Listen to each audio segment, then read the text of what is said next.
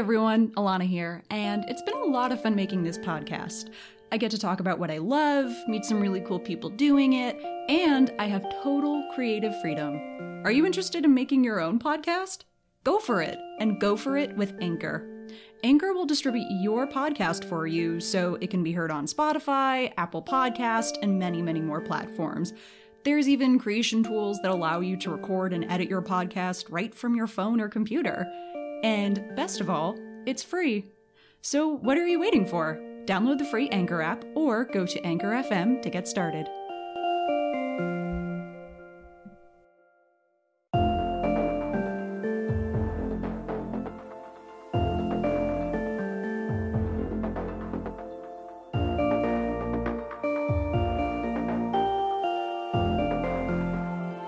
Girl Presses Play. Hey everyone, and welcome to Girl Presses Play, the movie podcast where we talk about films, what we think about them, and what makes them so damn great. I'm your host, Alana Rafferty. Get comfy, grab some popcorn, and get ready, because we're about to press play. And now for our feature presentation. Hello again, everyone, and welcome to another episode of Girl Presses Play.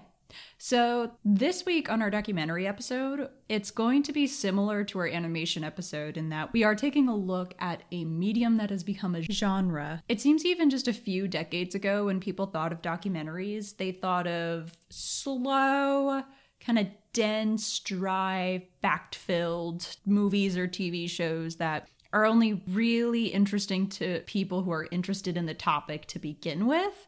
But I think that changed a lot when, in 2004, two big blockbuster documentaries came out. Michael Moore's Fahrenheit 451 and Morgan Spurlock's Super Size Me, which everyone was talking about them. Everyone had seen them. They weren't just these niche films that only cinephiles like myself or people that were really interested in their topics had seen. They were topics of popular conversation. They were water cooler conversations, I guess you could say.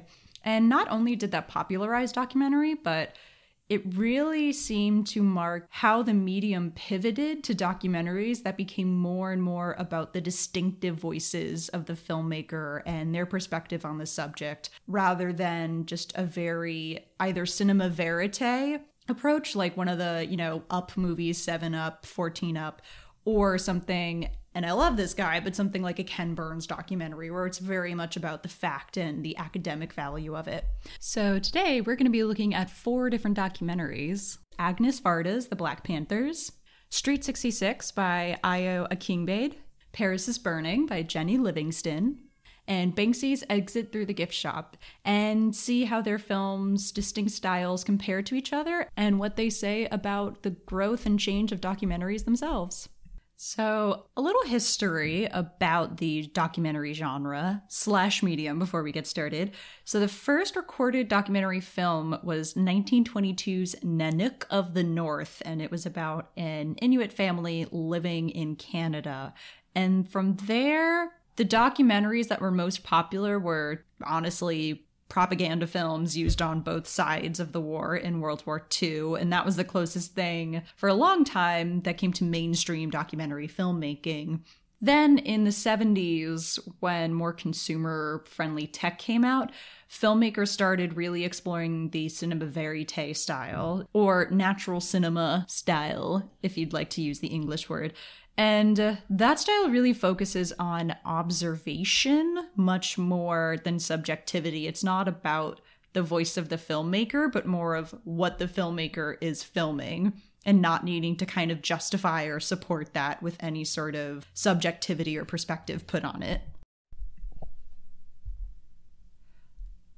A great example of the cinema verite style from the 70s is Agnes Varda's short documentary, The Black Panthers, from 1970.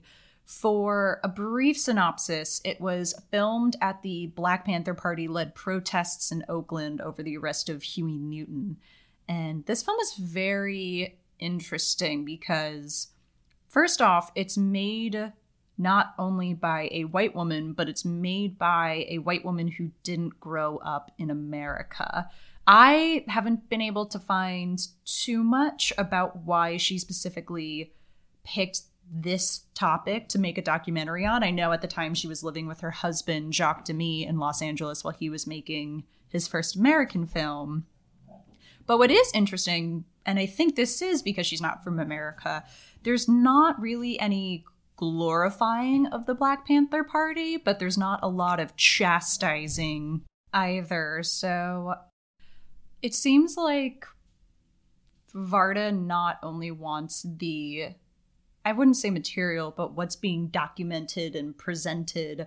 I think she not only wants it to kind of stand on its own and not be seen through the prism of someone else as much as possible, but I think she also really wants the audience to decide what they think about what they're seeing. I even tried to look for something where Varda is saying how she feels about the film or what she's passionate about.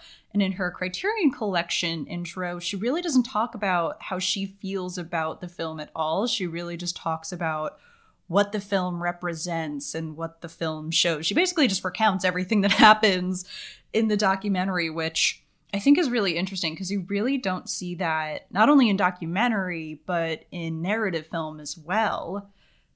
And it really takes a talented director like the late Varda to not have to justify their work, but make something strong enough and artful enough that people do feel the meaning or they take their own meaning from it.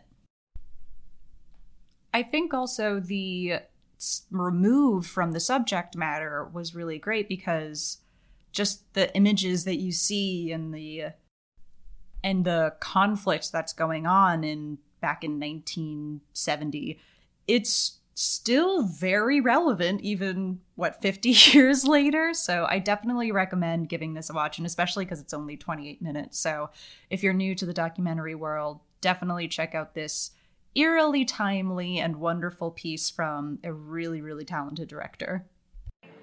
The Oakland police, well known for its brutality, never misses the chance to harass the Black Panthers, to search them, to trap them, to enter their houses without warrants, and even to shoot them, as they did Bobby Hutton, 17 years old, who was running without arms, having left a basement where he and Eldridge Cleaver had taken refuge after a gun battle involving 50 policemen shooting 1,000 rounds. It was April 6th, 2 days after the assassination of Martin Luther King. And we flash forward about 40 years later to the short documentary Street 66 by Ayo Akingbade. This documentary focuses on the housing development called Angeltown in Brixton, England. And it mainly focuses on the community activist Dora Bwatama, who was responsible for basically completely revamping the space and making sure that the community actually got its needs met in terms of, doors that lock and community spaces where they could learn. And she really was an amazing woman. That's very clear to see from this film. There's a lot of connective tissues I found between Street 66 and Black Panthers, not just because they're both movies about social issues that impact not only the US or London in Street 66's case, but the entire world, but also how they approach the visuals of the documentary. Both are shot in what you would call Academy ratio, where, for those of you who don't know what Academy ratio is, it's basically just a square. And it's mostly shot on 16mm film and also uses lots of archival footage, but I think this film feels a lot more personal and reflective in that Akingbade actually goes to people who had worked with Bwatama and people who knew her personally, and they really get a sense of who she was, not just as an activist, but as a person. So there's a much more kind of intimate and personal feel to this documentary. And it also feels like this film is a bit of a more active participant in the subject matter rather than Varda's respectful remove from the subject of racial oppression in America. And while Akingbade has said that Agnes Varda's documentaries about the Black Panther Party were an inspiration for her No News Today trilogy, there's a lot more vibrance and life and color that she tries to put into this film. That's probably not just because, making a film in 2018, you're afforded a lot more editing technology than in 1970. But there's also, it seems like Akingbade is trying to revisualize what housing developments in the UK look like instead of these dreary, drab, kind of hopeless places. She's trying to make them look as beautiful and vibrant and full of hope that she possibly can. Hold for Street 66 audio clip. Hold for Street 66 audio clip.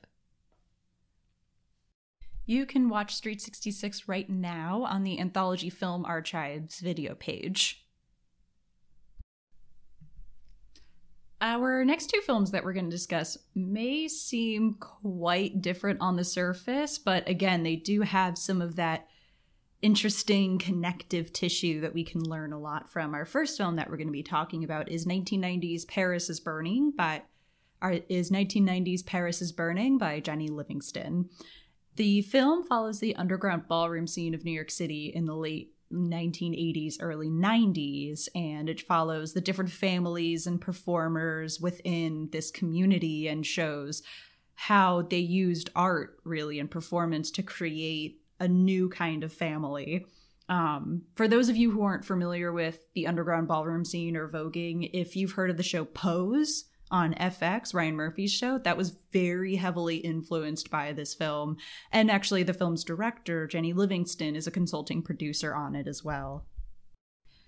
I hadn't watched this film in a while. I think the first time I saw it was about 5 years ago or so. And what struck me about rewatching it, especially watching it during the pandemic and during this election, is how relentlessly hopeful all of the subjects are, or I should say most of the subjects are, about their lives and the future in the face of such adversity surrounding them. I thought that was a really melancholy, beautiful element of it.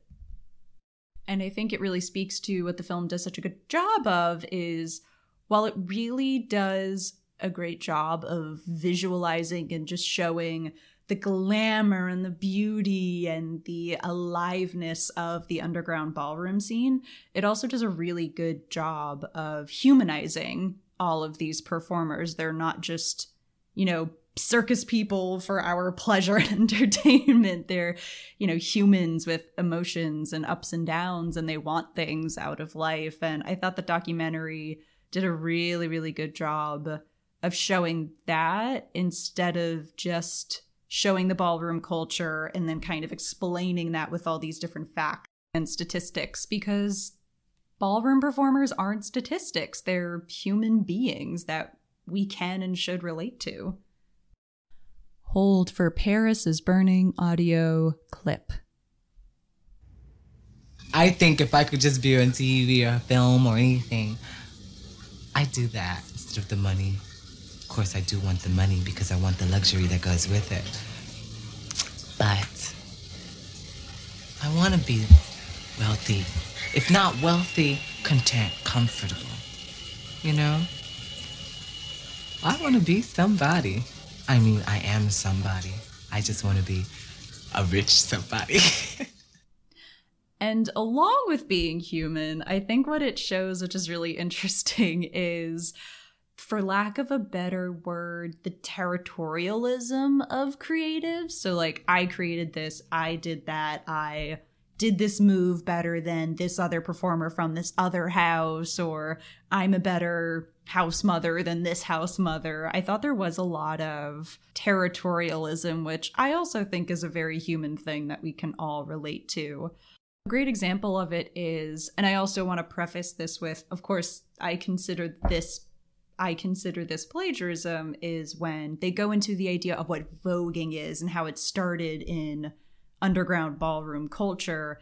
And then, of course, we all know Madonna's Vogue video came out in the early 90s, and it shows the community's reaction to her basically taking something that she didn't create, using it, and then taking all of the credit for it.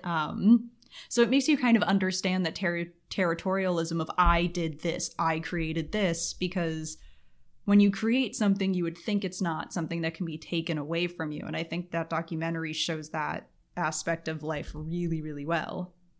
For some reason, this movie isn't readily available online, and I'm not exactly sure why, but if you want some alternative viewing in place of Paris is Burning, I have heard the documentary The Queen by Frank Simon, which is about the Miss All-American Camp Beauty pageant in 1968. Jules' Catch One by C. Fitz is also supposed to be very good. And if you want some more narrative viewing, Pose, I believe the first 2 seasons are on Netflix right now.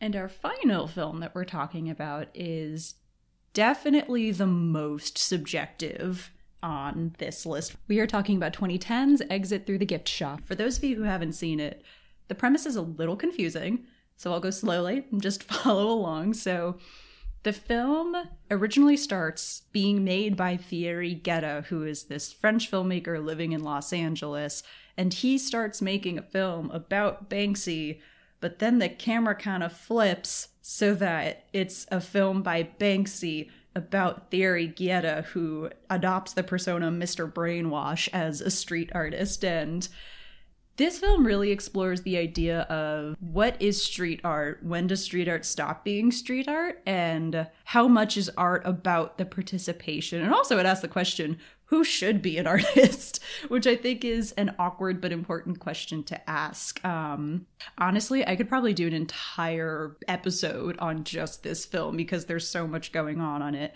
But I think what's interesting is that even though it's very subjective in its approach, it doesn't try to hide it. I think a great example of this is in comparison to Agnes Varda's The Black Panthers, the narration is very fact-based. It's just about the who, what, when, where, why.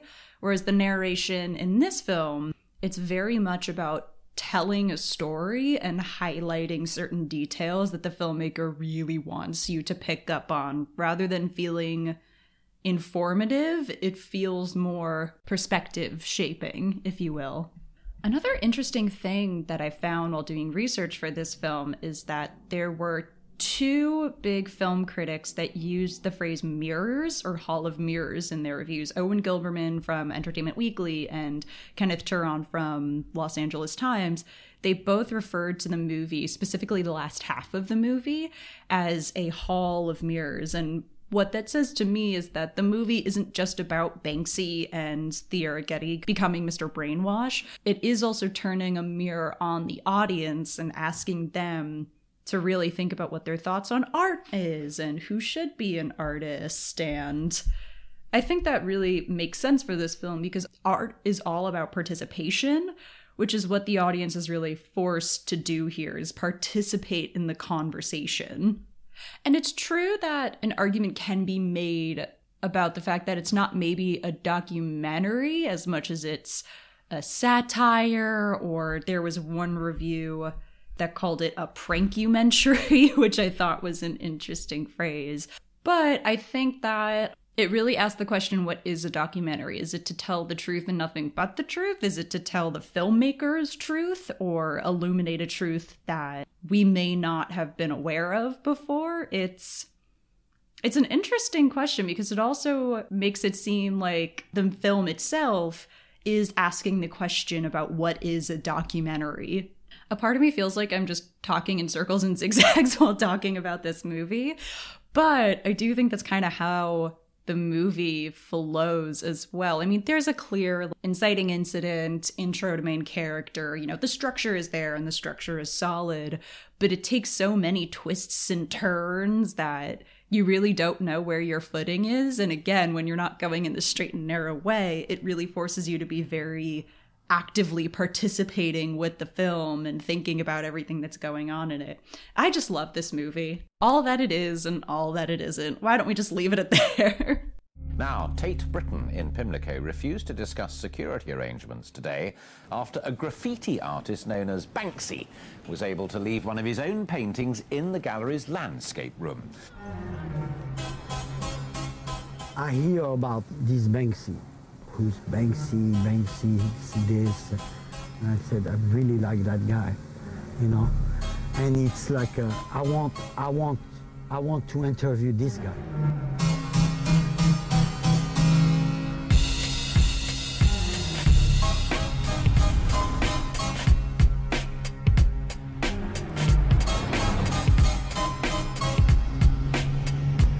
Gary wasn't the only one intrigued. By now, word about this mystery provocateur and his increasingly ambitious adventures was radiating far beyond the world of street art. Banksy had started out as a provincial graffiti artist, but before long, his stencils were appearing all over Britain. Through a series of DIY art shows, Banksy was now taking vandalism in an entirely new direction. You can watch Exit Through the Gift Shop on Amazon Prime right now, as well as rent it on YouTube, Google Play, and Apple TV. There are also a couple of free versions and pretty good quality versions of it on YouTube, which usually I wouldn't advise you to do because that's piracy, but I have a weird feeling that that's what Banksy would want, is for this movie to just be free and available to the world.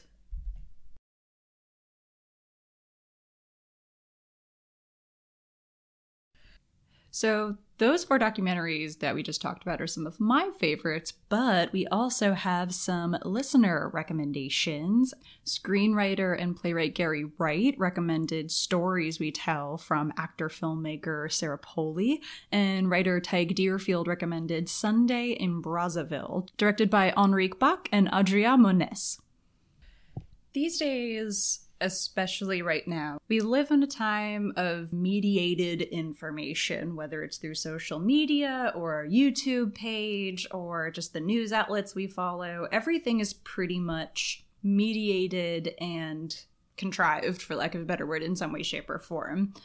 But I really think that documentaries, no matter how subjective they are, they really do aim to bring us the truth, whether that's a specific truth or the capital T truth. And whether it's a film as objective as Black Panthers or Paris is Burning, or it's much more personal and subjective, such as Street 66 and Exit Through the Gift Shop, we do come to understand at least something with a depth and clarity that we hadn't before, or perhaps are galvanized to learn more about it after viewing. I think either approach to a documentary, it puts us on the right path.